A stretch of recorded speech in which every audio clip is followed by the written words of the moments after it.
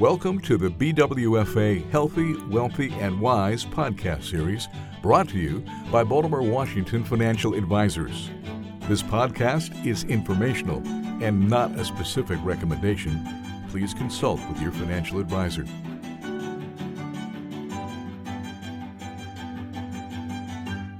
Hello, and welcome to a new podcast series. My name is Thad Ismart. I am a senior financial planner at Baltimore, Washington Financial Advisors.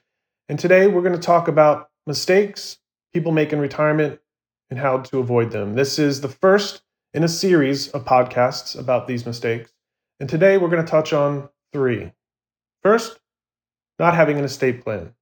Well, what is an estate? An estate is all your stuff.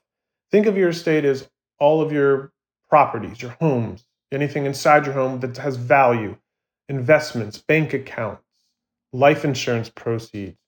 Add all of this up. Subtract any outstanding debt. For the most part, what you're left with your estate. What happens to your estate when you pass away? Common misconception is that everything passes to a spouse. Or if you don't have a spouse, everything's going to go to your children.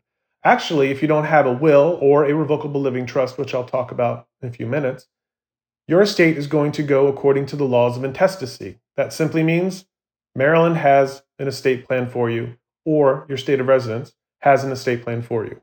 In Maryland, any singly owned asset, any asset that does not have a beneficiary, for the most part, is going to go through probate. Probate is a court process where a judge looks at your will, if you have one, and makes sure that person you named in your will to manage your estate passes your assets as you intended. This is only governing singly owned assets, not jointly owned assets, singly owned assets, and assets that do not have a beneficiary designation. A common misconception is a will avoid probate. That's not the case. All it is a will is directions to the judge, so he doesn't have to make sure your assets pass according to marital law. Instead, you've outlined your wishes in your will. If you don't have a will, well, what happens? Maryland says that if you're married, everything goes to your spouse, I should say. If you're married with children, if you have minor children, half goes to your children, half goes to your spouse. Again, these are only singly owned assets and any asset that does not have a beneficiary designation. Your house, if you're married, it's probably jointly owned. It goes to the surviving owner. Any account that has a beneficiary, a 401k, an IRA, even a bank account or investment account could have a beneficiary designation. That's going to go according to the beneficiary designations. It will not go according to your will. Any of these assets that don't have beneficiaries or singly owned, half is going to go to your children, the other half to your spouse. If you have adult children and you're married, the first $40,000 goes to your spouse, then the remaining assets are split 50-50. And then there are some other rules if you don't have any children, you have siblings, but that's mainly the estate plan Maryland has outlined for you. If you have a will, you don't have to worry about that. Everything's going to go to your will. Another common misconception is that a will govern or trump your beneficiary designations, which is not the case. In your will, for example, if you say everything goes to my surviving spouse, but your beneficiary designations, wherever they are, say that it goes to children or anybody other than their spouse, the beneficiary designation actually trumps the will. Always make sure your beneficiary designations are up to date. The most common examples, it doesn't happen often, that I've seen are where younger folks name their parents as beneficiaries, but then they get married and do not update their beneficiary designations. Another mistake is naming a child as a beneficiary.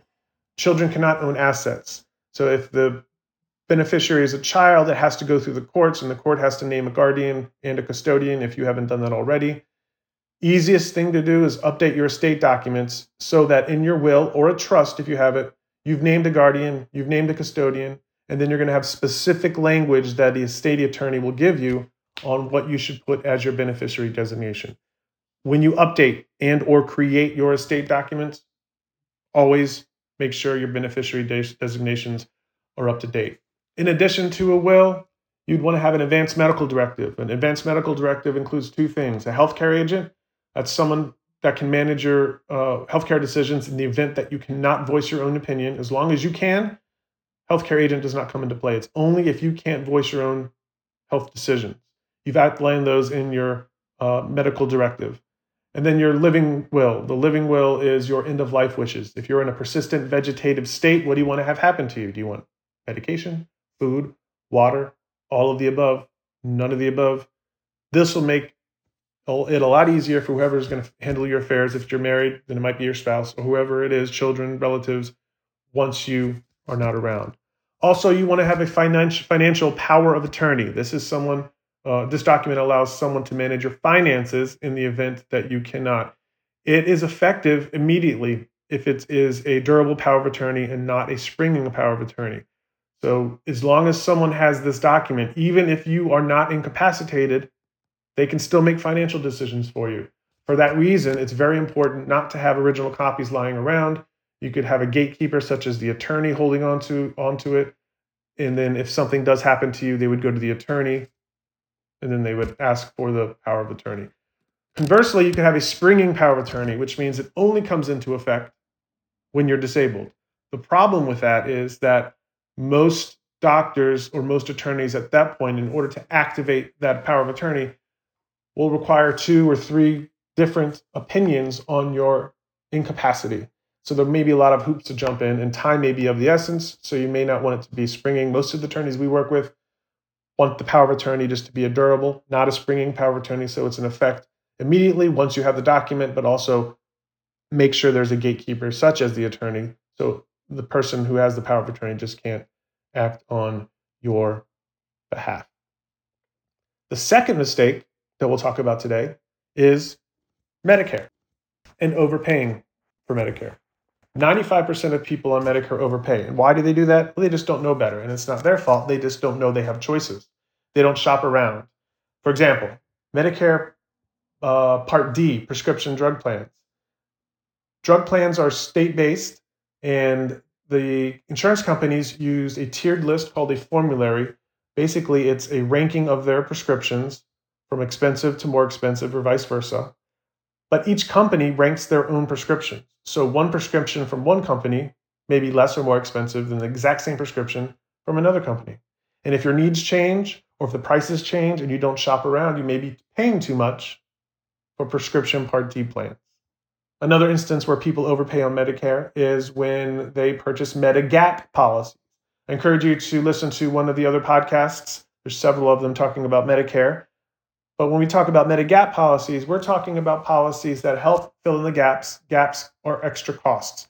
So depending on your situation and the direction you go in signing up for Medicare, you may have some out-of-pocket costs. Those out-of-pocket costs can be covered through a Medigap policy. Some are more comprehensive than the other. But it's important to note that these Medigap policies, they're standardized by the letter. What that means is no matter where you purchase this Medigap policy, the letter policy, such as Medigap Part G, is exact same benefits, has exact same benefits no matter where you purchase it. The only thing that changes is the price. So if you don't shop around, then you may be paying too much for a Medigap policy. Because remember, you get the exact same benefits no matter where you purchase it. Now, some insurance companies may have different health underwriting than others, which may make it more expensive or less expensive than others. So there may not be a choice. But you don't know unless you shop around. And lastly, for Medicare, people overpay is because they don't necessarily know that they can appeal the IRMAs, the income-related monthly adjustment amounts. What are IRMAs? These IRMAs are the premium increases you get based off of your income. When you sign up for Medicare, your Part D and Part B plans, B and D, are going to be based off of your income that the IRS has on file for you. Typically, that's from 2 years ago. So it's common where someone retires and their Medigap or Medicare Part B and D plans, their premiums are increased because 2 years ago, they may have been in a position where they are a high wage earner, much more so than they are now, of course, when they're retired.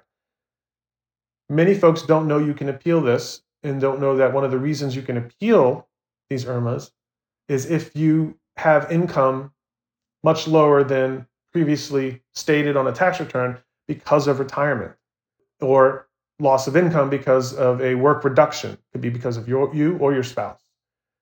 You can use SA-44 form, SA-44, to appeal these IRMAs. And in order to get it approved, you'll need to provide some sort of proof, and it could be a current tax return. It could be a letter on letterhead, company letterhead, indicating that you have retired or your work has been reduced. and you can mail this in to your local Social Security office. I recommend going to the office because you can go to the Social Security office, show proof to one of the Social Security Medicare representatives there, and then they give a stamp of approval and you're done. So most people overpay because they don't shop around for Medigap, they don't shop around for prescription drug plans, and they don't know that they can appeal their IRMAs. And these IRMAs also apply to Part D, Part B, and Part D. Lastly, we're going to talk about mistakes related to Social Security. 85% of folks who are eligible for survivor benefits and or benefits based on an ex-spouse don't receive them because they don't know that they're available. As long as you have been married for 10 years or more, you are eligible for benefits based on a deceased spouse. If you can also receive spousal benefits based on an ex-spouse.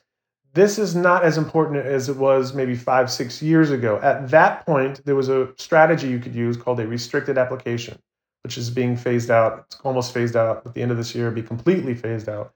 That's where you can apply for spousal benefits up to 50% of your spouse's or ex-spouse's full retirement age benefit, while letting your own benefit grow by 8% per year. And then applying for your benefit at age 70, there's no benefit to wait beyond 70, and you'll get an 8% increase per year you delay from full retirement age to 70. Now, when you apply for benefits, any benefits, Social Security is going to be deeming you to be applying for all benefits you're eligible for. So if you have an ex-spouse, even a spouse for that matter, and you apply for spousal benefits, you are going to receive the greater of your own or spousal benefits, ex-spouse or current spouse. More important, though, is a deceased spouse. If you have an ex-spouse or a deceased spouse, or a deceased ex-spouse, I should say. So if you have a deceased spouse or a deceased ex-spouse, you are eligible to start benefits as early as age 60. And effectively, you can be using that restricted application. There's no formal process to let the Social Security Administration know you are using the restricted application. You can simply apply for benefits based on a deceased spouse or deceased ex-spouse and let your own benefits grow to age 70 as current law stands. It's important to note, though, if you got remarried, if you were remarried before age 60, you are not eligible for benefits based on a deceased ex-spouse or deceased spouse. You would be eligible for your current spouse. So if you're married after 60, remarried, no problem. Just know that deceased spouse or deceased ex-spouse, there are benefits out there. In fact, you should, in the most cases, I don't want to say all, in most cases, you should be starting those benefits as early as possible if you're not working. If you're working, there could be a reduction to get the most benefits allowable. Because remember, you can start your own benefits at age 70. I encourage you to listen to the Social Security podcasts, the Medicare podcasts. We have many estate planning podcasts. Stay tuned for new podcasts on mistakes people make in retirement and how to avoid them. Thank you for listening. Bye. Thanks for listening. For questions, more information, or to schedule a conversation, please contact Baltimore, Washington Financial Advisors. Past performance is no measure or guarantee of future returns. Investing in securities involves risk, including the risk of principal. The securities and services mentioned here may not be suitable for every investor. You should discuss these with your advisor prior to making a final determination based on your risk tolerance, your investment objectives, and your financial situation. Baltimore, Washington Financial Advisors is a registered investment advisor.